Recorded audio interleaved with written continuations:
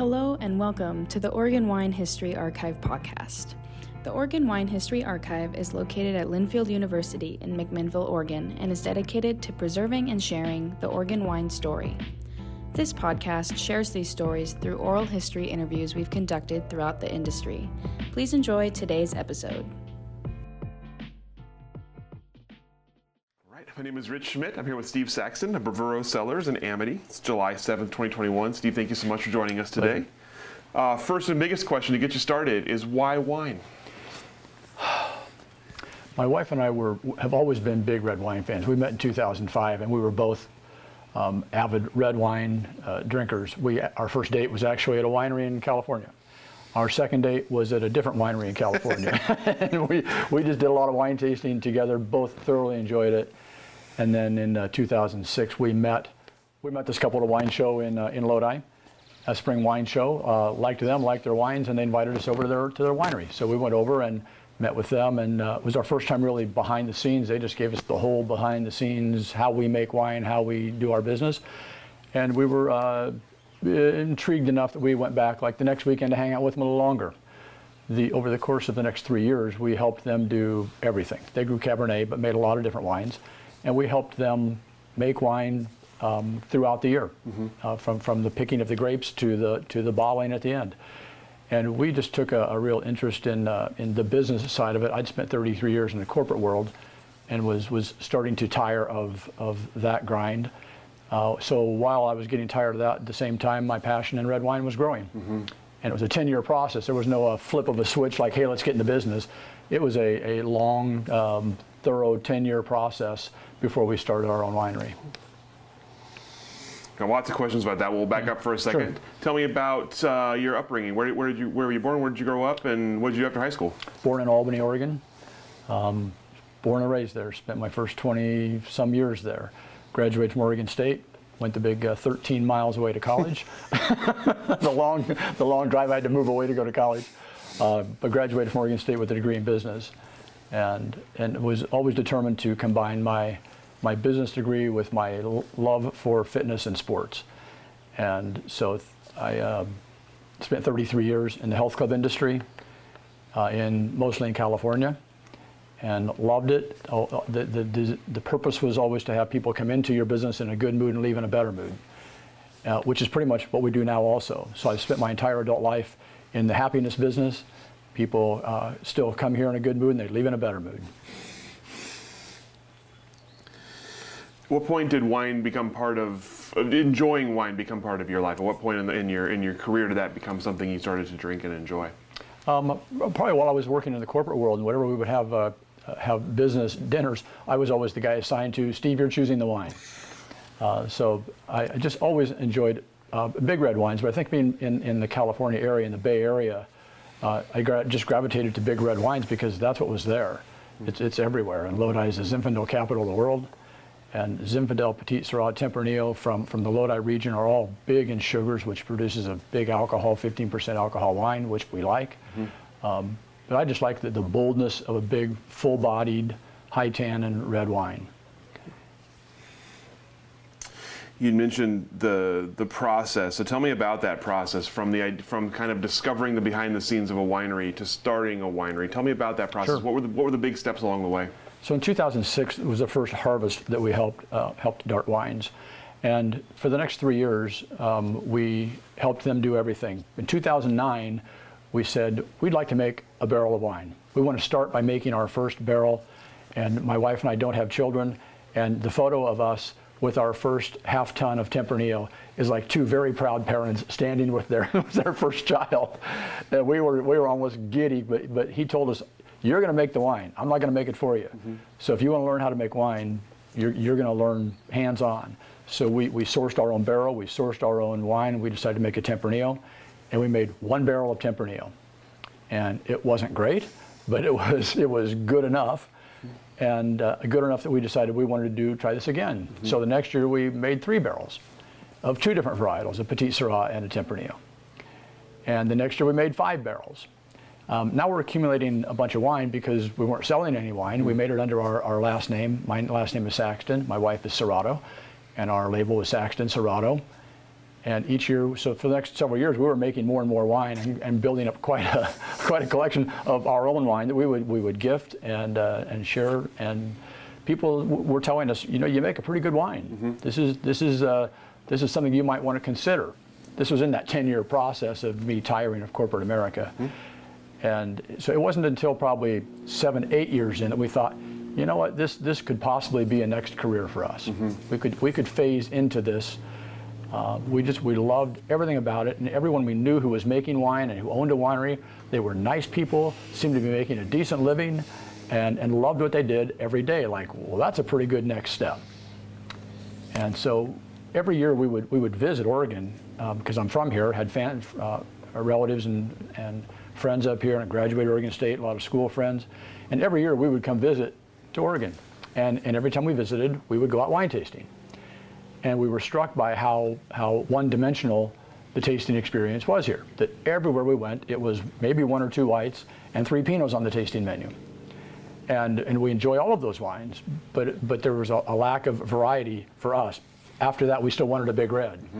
And we just didn't find a lot of big reds here. A few Washington wineries that have wine over here, but we felt that if we're going to open a winery, we can either do it in Lodi and be like everybody else, or we could do it in Oregon and be pretty unique. And so I met with the OLCC and said, here's what we're thinking about doing. First, is it legal? Then is it possible or difficult? And they were great.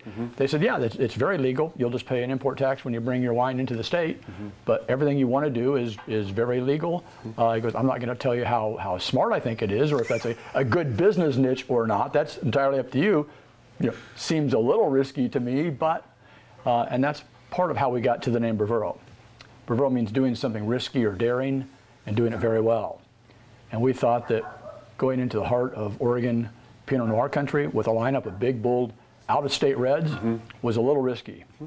And so it's exactly 5 years ago right now, we were setting up our tasting room. We opened on July 16th of 2016. And it's been a wonderful 5 years. The risk, the scary part about it is gone. Now we're just building a wonderful business. You mentioned enjoying the process as you were kind of learning on the way. Tell me about learning to make wine, learning to source grapes, learning to source materials, all those things.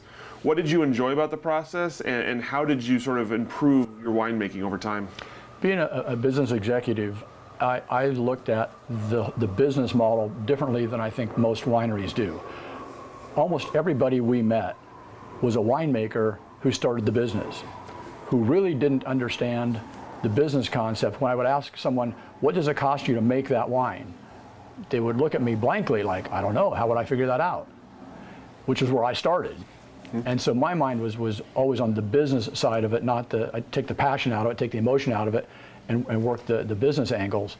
And so what I found in my business world was that the business executives always hired the technicians. Technicians rarely ran a company. And so I thought, well, that would seem a better angle to go at this, and I had the business expertise, and so we hired the winemakers. And it was kind of a reverse angle, but technicians can be replaced. If you're not getting along with the winemaker, or you don't like the product they're making, it was like any other business that I had been in, you replace the technician, but they don't run the business. You mentioned talking to the OLCC. Tell me the original concept as you described it to them. What was the original concept you were thinking of, and what were the riskiest parts in your mind as you were setting it up? Well, my business plan is about that thick. And so I walked in with my business plan and put it down on the table and said, here's what we want to do. And the short version of that is we want to continue to make wine in California, bring it to Oregon, and sell it in a tasting room here. Can we do that? Sure, you can do that. So there weren't a lot of legal hurdles to get over with the OLCC. I was expecting maybe a little more pushback, but he just said you're going to be taxed twice. You're going to pay the federal tax wherever you make that, California, and then you're going to pay a state tax here. Nobody else has to do that. If you make your wine here, you don't pay an import tax, obviously.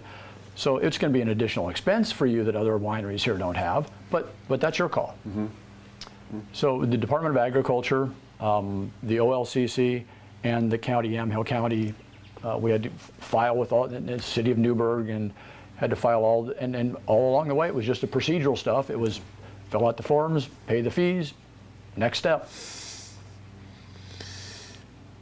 Tell me about finding a winemaker. What were you looking for, and how did you go about the process of finding a winemaker?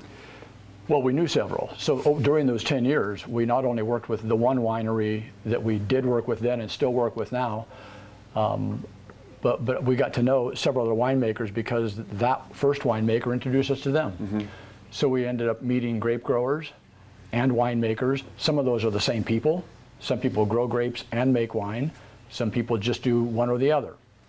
And so we met several different winemakers, and we reverse engineered our wines.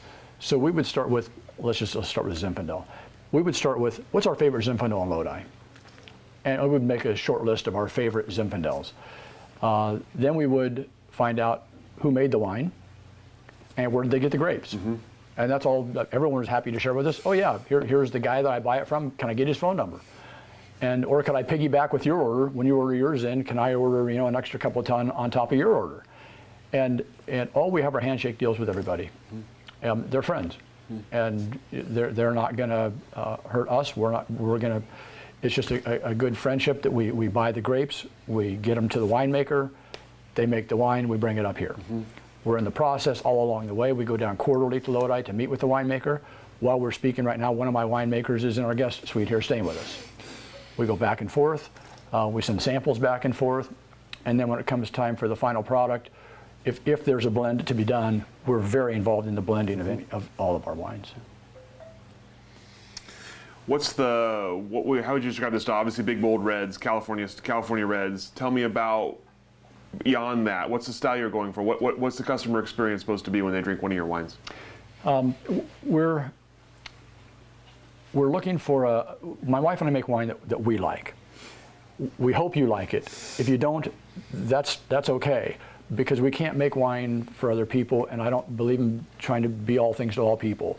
We've found people ask me, why don't you make a white? Why don't you do a Pinot? Why don't you do a Rosé? Why don't you do a sparkling? Because I'd rather do one thing and do it very well. And so we're not trying to give you the full tasting experience. We're trying to pick that one niche and do it extremely well. Typically our wines are full-bodied, bigger tannins, but we have expanded that to like a Barbera with a higher acid, more like a Pinot that has a higher acid. I personally don't prefer wines with high acid, so a Grenache like that, just not my favorite. So we stay with the wines that we like. Occasionally we'll branch out. My wife and I both have veto power, so if she wants to make something that I don't, I can say, nope, just not into that, because I got to sell it. I got to have the passion behind it, and if you said, let's make a Grenache this year, I would say absolutely not. Maybe someday, not now. So what we found, though, is that the people who taste in our tasting rooms like what we're doing. And so when they heard that we bought this property that has Pinot and Chardonnay on the property, to some of them it was a bit of a disappointment. Like, oh no, you don't dilute the brand. We come here because you're big, bold reds. We can get Pinot anywhere. And so the county is requiring us to make wine from the grapes on the property here. To get the license for the tasting room, we have to do that. So we agreed, it's not a big deal, we'll make a Pinot, but it's not going to be a typical Oregon Pinot. My winemaker told me last week, Steve, you have a wonderful Willamette Valley Pinot Noir. I know that's not what you want. so we're gonna leave it in the barrel for 18 months, which is not typical at all here. Typically it's 11 months because people want the barrels for the next harvest.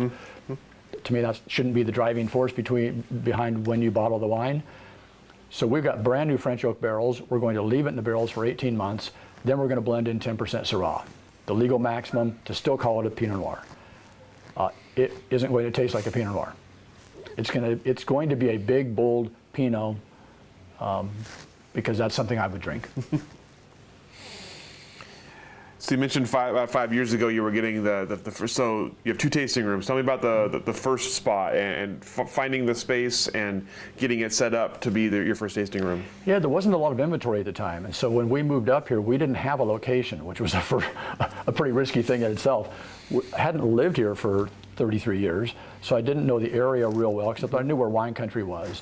So we knew that the bulk of we thought the bulk of our customers would be in the Portland metro area. So we wanted to be close enough to the metro area, but not in it. So we looked starting at Sherwood, and that still felt a little too metro for us. So the next town out was Newburgh. We didn't start there. We looked at Newburgh and McMinnville and Carlton, in Dundee. In fact, we had 3 different leases with my pen to the lease ready to sign, and last minute I said, I'm not feeling it. Something doesn't feel right here. And we didn't do it. And when the Newburgh space became available, we jumped on that, and I think 5 years later, I would say, wow, what a find! It has been great for us. It's not a big space. We're all about the wine, not the location. So we love being in Newburgh, and the plan was to be for about a 5-year plan. The 5-year mark, we had hoped that we could find either find property or find a vineyard. It's hard to find a vineyard. But find property that we could build a tasting room and either move the operation or add to it. And about the 4-year mark, some people retired who owned a small winery and a small vineyard, and we were the only people interested in this property, because with a vineyard with 400 olive trees, with a tasting room, that only fits a certain small niche of people who would want it. But it was perfect for us. So with this space, then what has that enabled you to do, and how? What are the plans for this space going forward? Well, the initial plan was that it has a tasting room. It's a small tasting room already, and we were going to use that. But that's when COVID hit. We moved in February of 2020. So by March, that plan kind of went by the wayside because we couldn't taste indoors. So the tasting room that we had planned to open couldn't open, but we could do outdoor tasting. So where you are right now is in our backyard, but the space turned into a very open, available tasting space. So we still had plans to expand our indoor tasting room, and we're still doing a lot of construction here now, but it's opened up a different market for us, because the Newburgh market is still more Portland metro people, and our wine club members from that area will come out here and see us. It's only 16 miles, another 23 minutes from Newburgh, but you're more than an hour from downtown Portland. Those people, because they know us in every relationship, will come out here. But it's opened up a new market because people in Salem typically come out here to the Eola Amity Hills AVA to taste. And so most of our new customers are south of here, or the McMinnville. But McMinnville, Salem, Silverton, we get a lot of Corvallis, Albany, a lot of those people that didn't go to Newburgh. So it's really become 2 markets for us. You mentioned the reaction to your kind of different style of wine here in the Valley. Tell me about finding a customer base, selling your wine, getting your name out there. What have been the biggest kind of positive parts for you, and what are do you still have people who come in here and are shocked that you don't offer a lot of different Pinot Noirs? We were committed to growing organically. So it wasn't going to be an advertising-based model. It's going to be a word-of-mouth model. And that was a little scary also, because it's maybe less expensive up front, but you rely on people liking the product and the experience to pull that off. And we've stuck with that for 5 years, and will. We do very little advertising.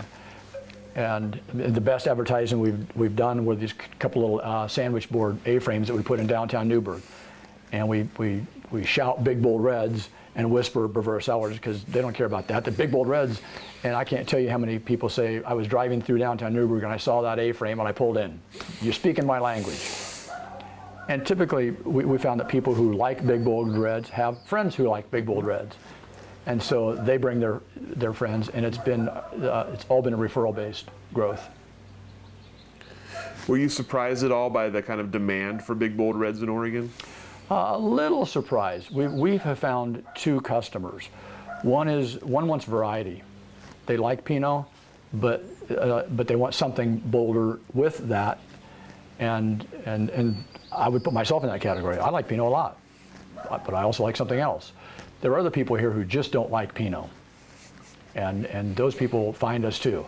I would never say a bad word about Pinot. I'm not that guy who doesn't like Pinot. I like Pinot. Glad we're around Pinot. There's some wonderful Pinots here. But the variety, most of our customers just like variety. You talked earlier about kind of your sort of unique approach coming with a business background rather than a winemaking background.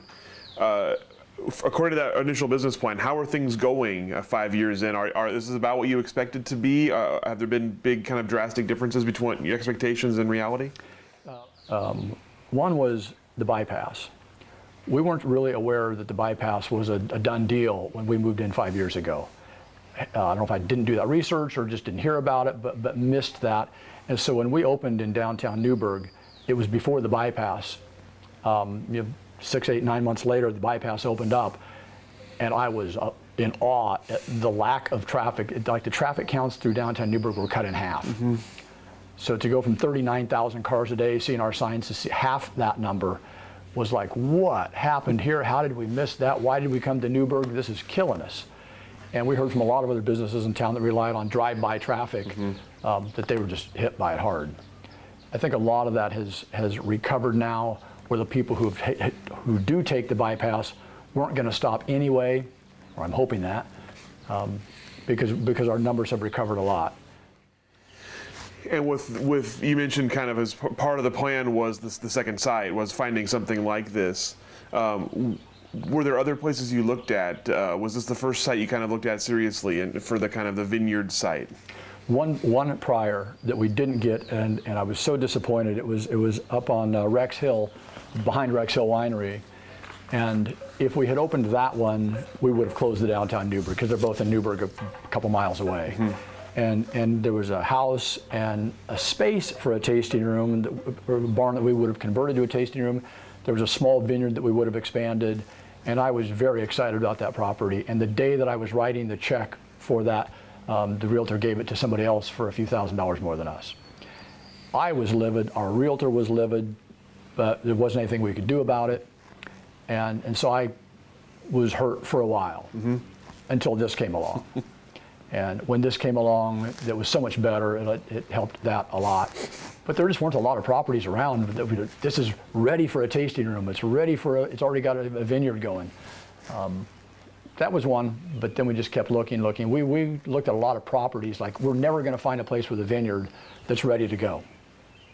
And starting over would have been, you plant the vineyard, and it's 3-4 years before you ever get any grapes out of it. And to build a tasting room, it would have been a long project. Where this was ready to go. Tasting room, open, ready to go. Vineyard already here, already producing, a 15-year-old vineyard at the time.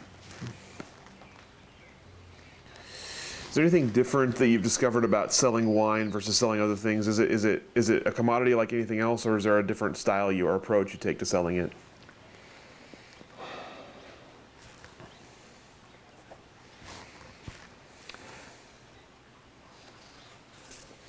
I don't think we sell just wine. What we try to do is sell an experience. And if you can create a memorable experience, I understand that when people when they purchase our product, they're taking it with them. When they take it home, I hear oftentimes that, gosh, the wine tasted so much better at the winery than it tastes at home. I never hear that. And that's why we don't want a fancy place either.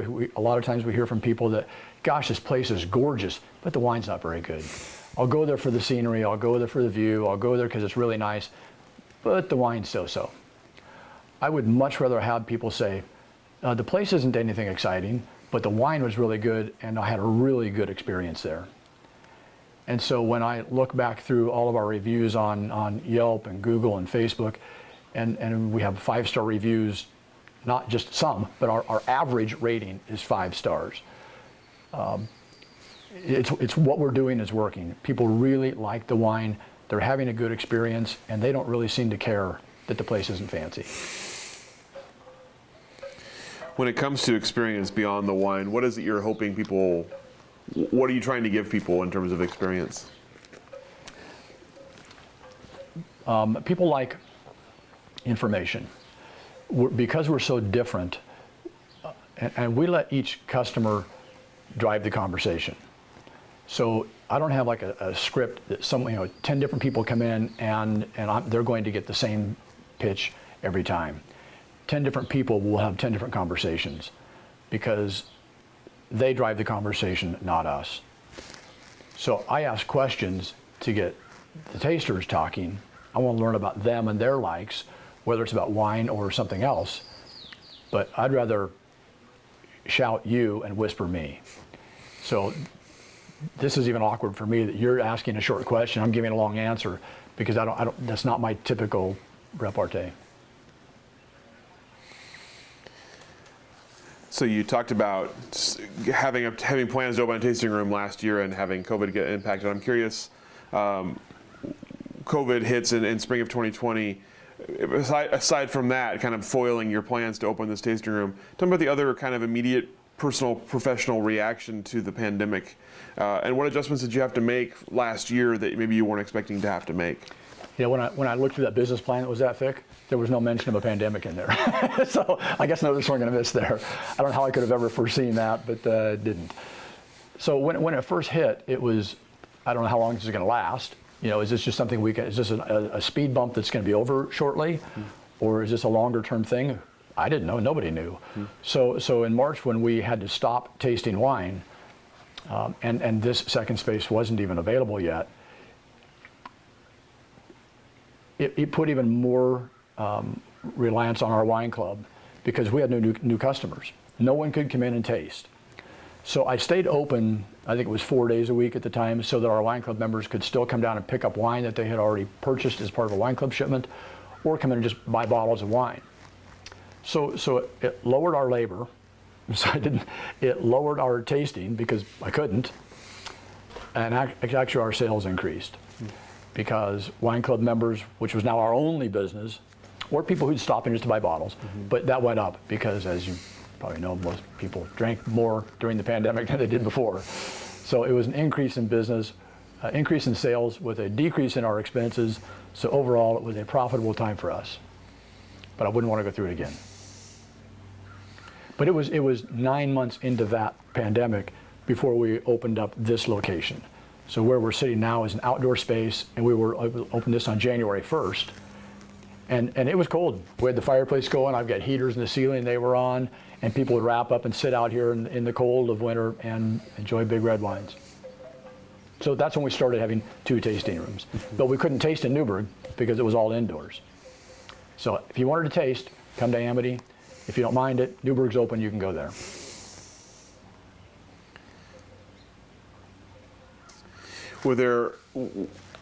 Were there changes you saw in the industry at large during the pandemic, or the things that happened in the last year and a half that you see sticking around for good, or is the industry going to revert back to basically what it was before the pandemic as we start to come out of it? We never took reservations.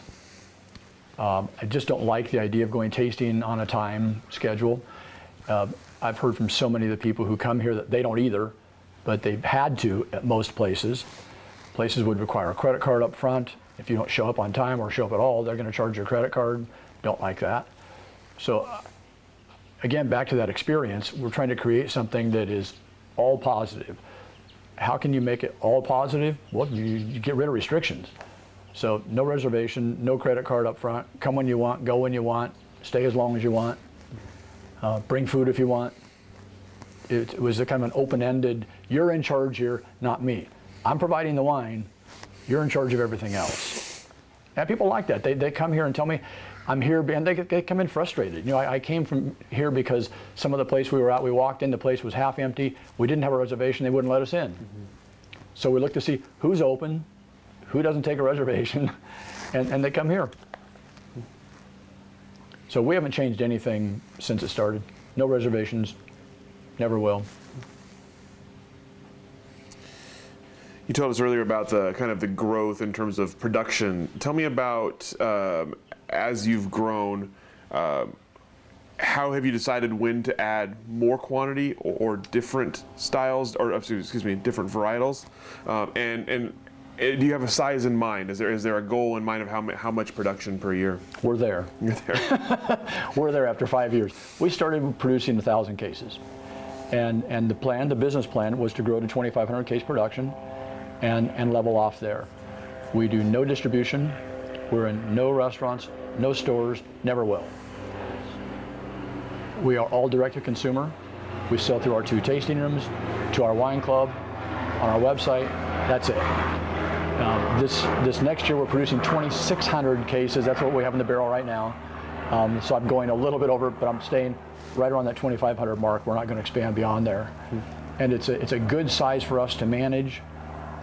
It's a good size for the size operation. And initially, the plan was for us to grow as big as we could get with my wife and me running this.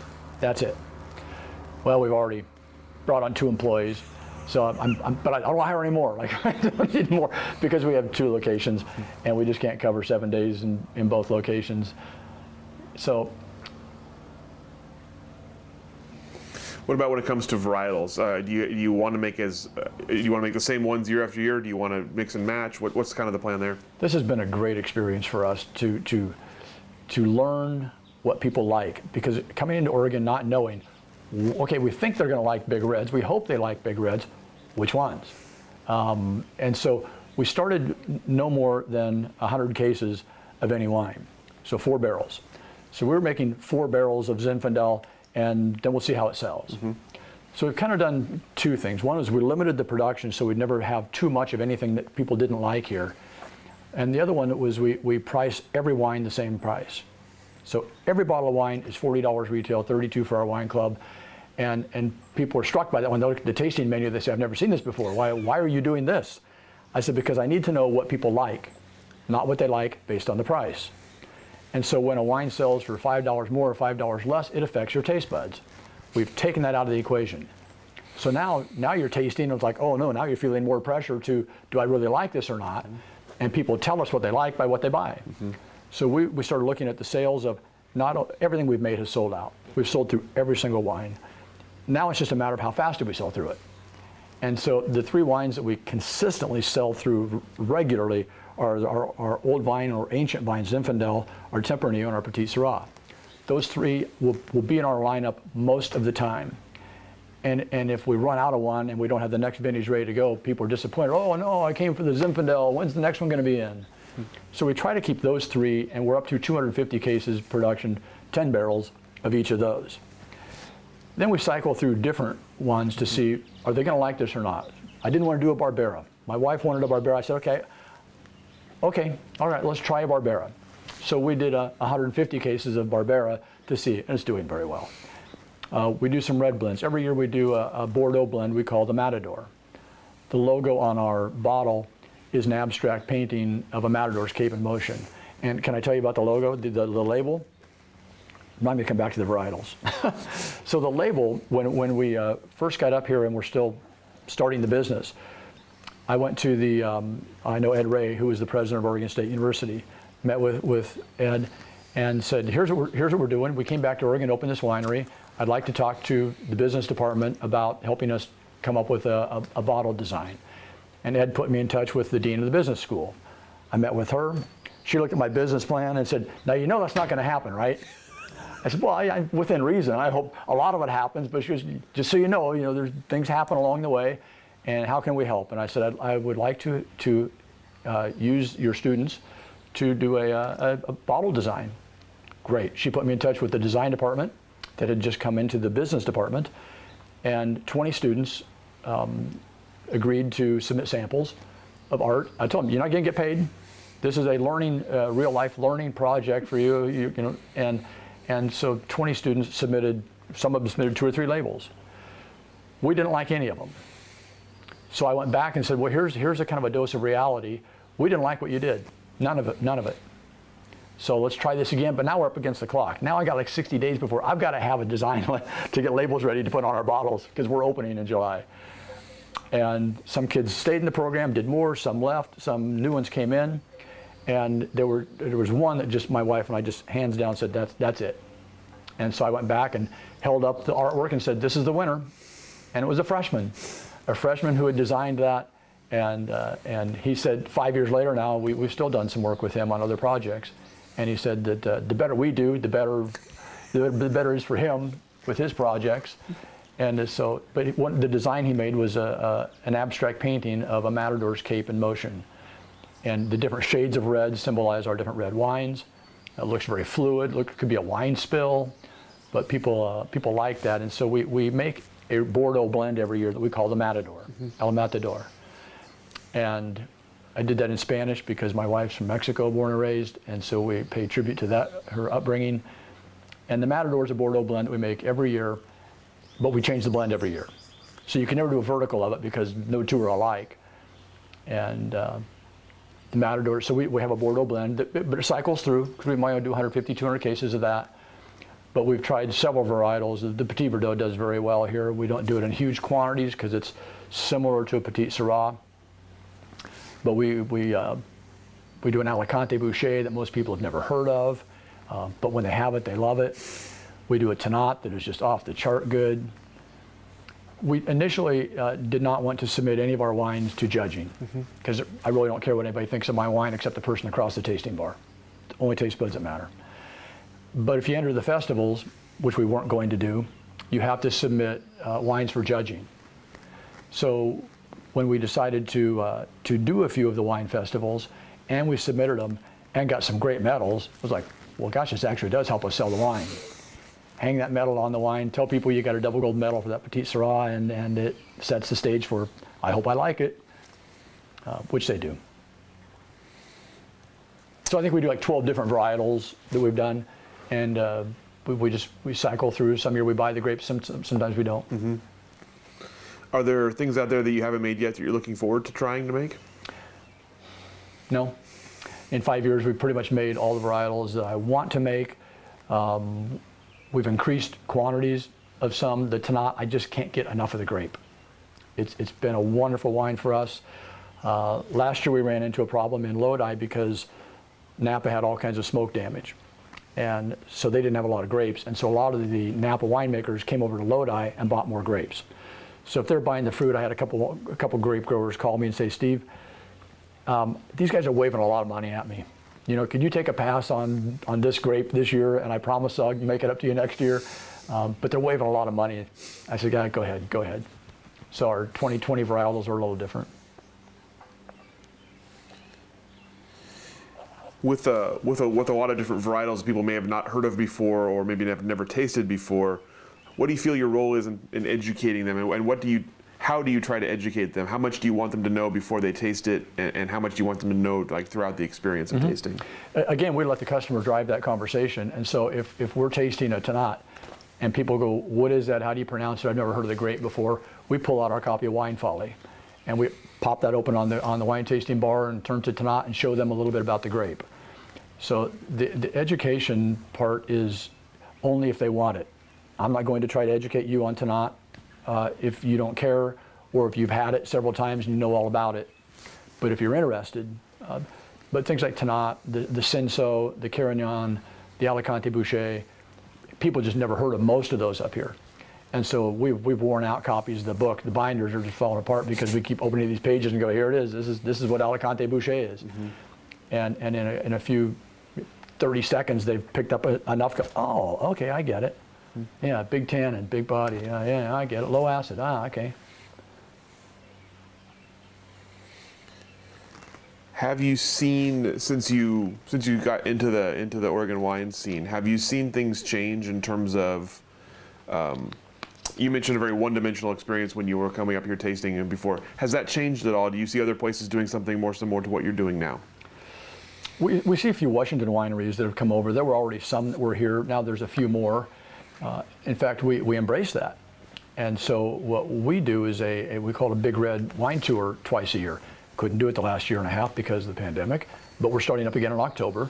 And I get 9 other wineries that have at least 3 Big Reds. So we know who's making wine like us. They're all Washington, maybe a couple Southern Oregon ones. But we do a red tour, Big Red tour, where we send out a notice to all of our wine club members, and the other 9 wineries do the same thing. And during the month of October, we share all of our wine club.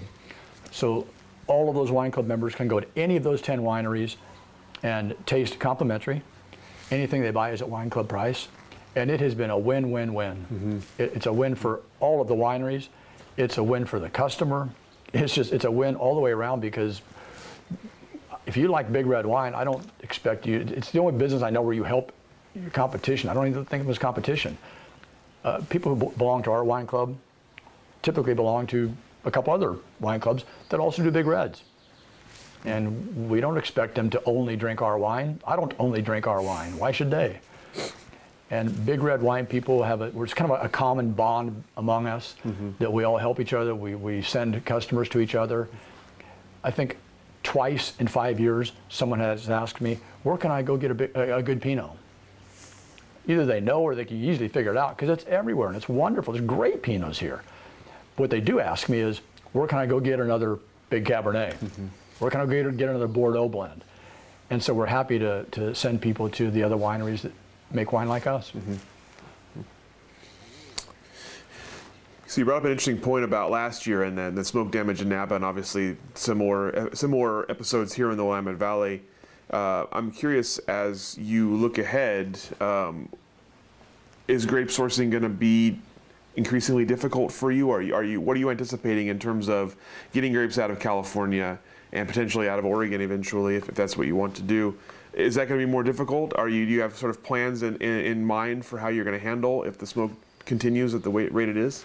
Lodi has been very, I guess, lucky with all the fires in California, because several different wine regions in California have been hurt bad by fires. Lodi hasn't at all.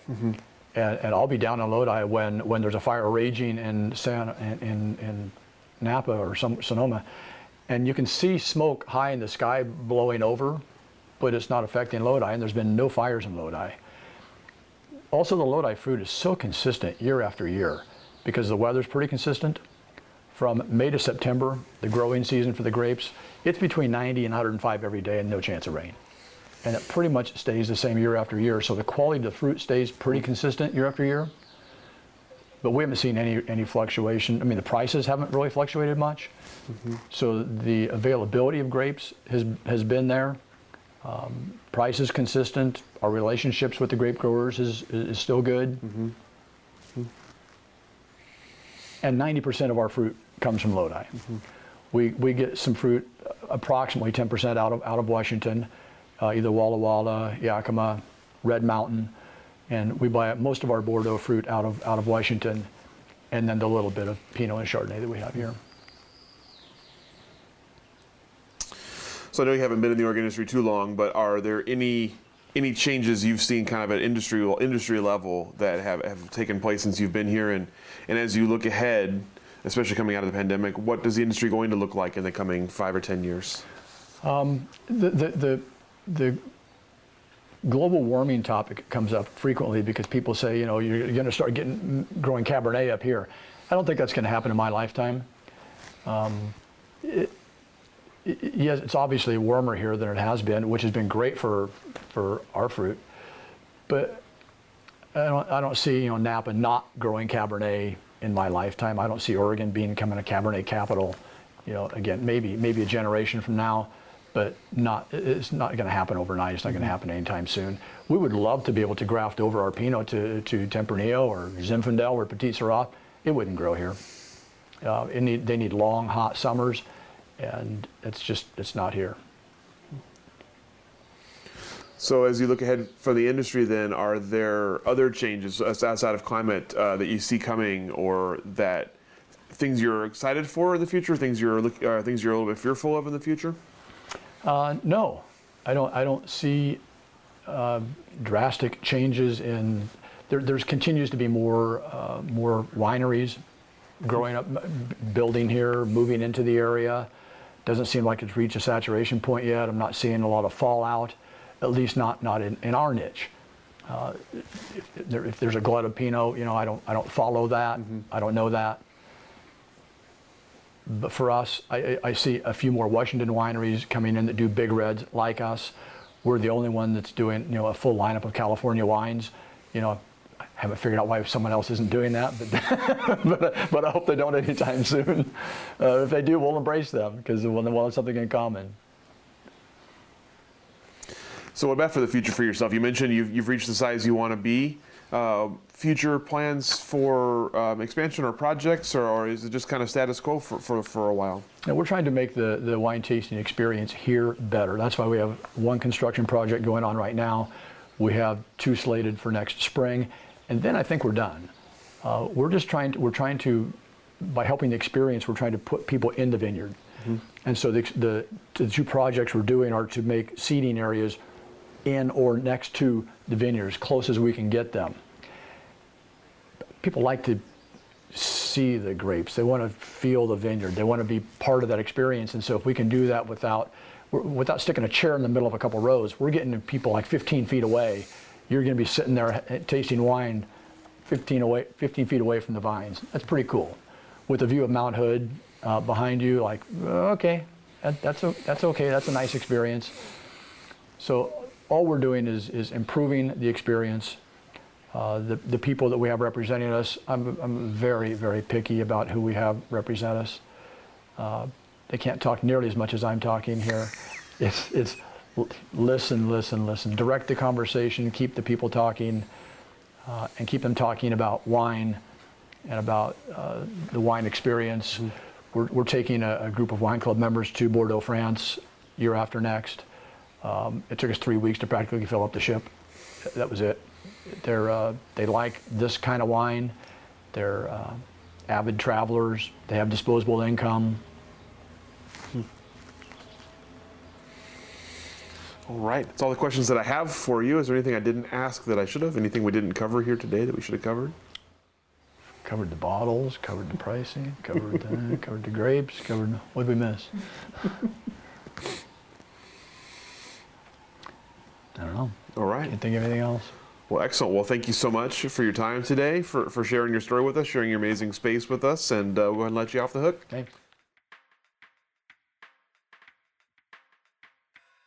Thank you for joining us for this edition of the Oregon Wine History Archive podcast.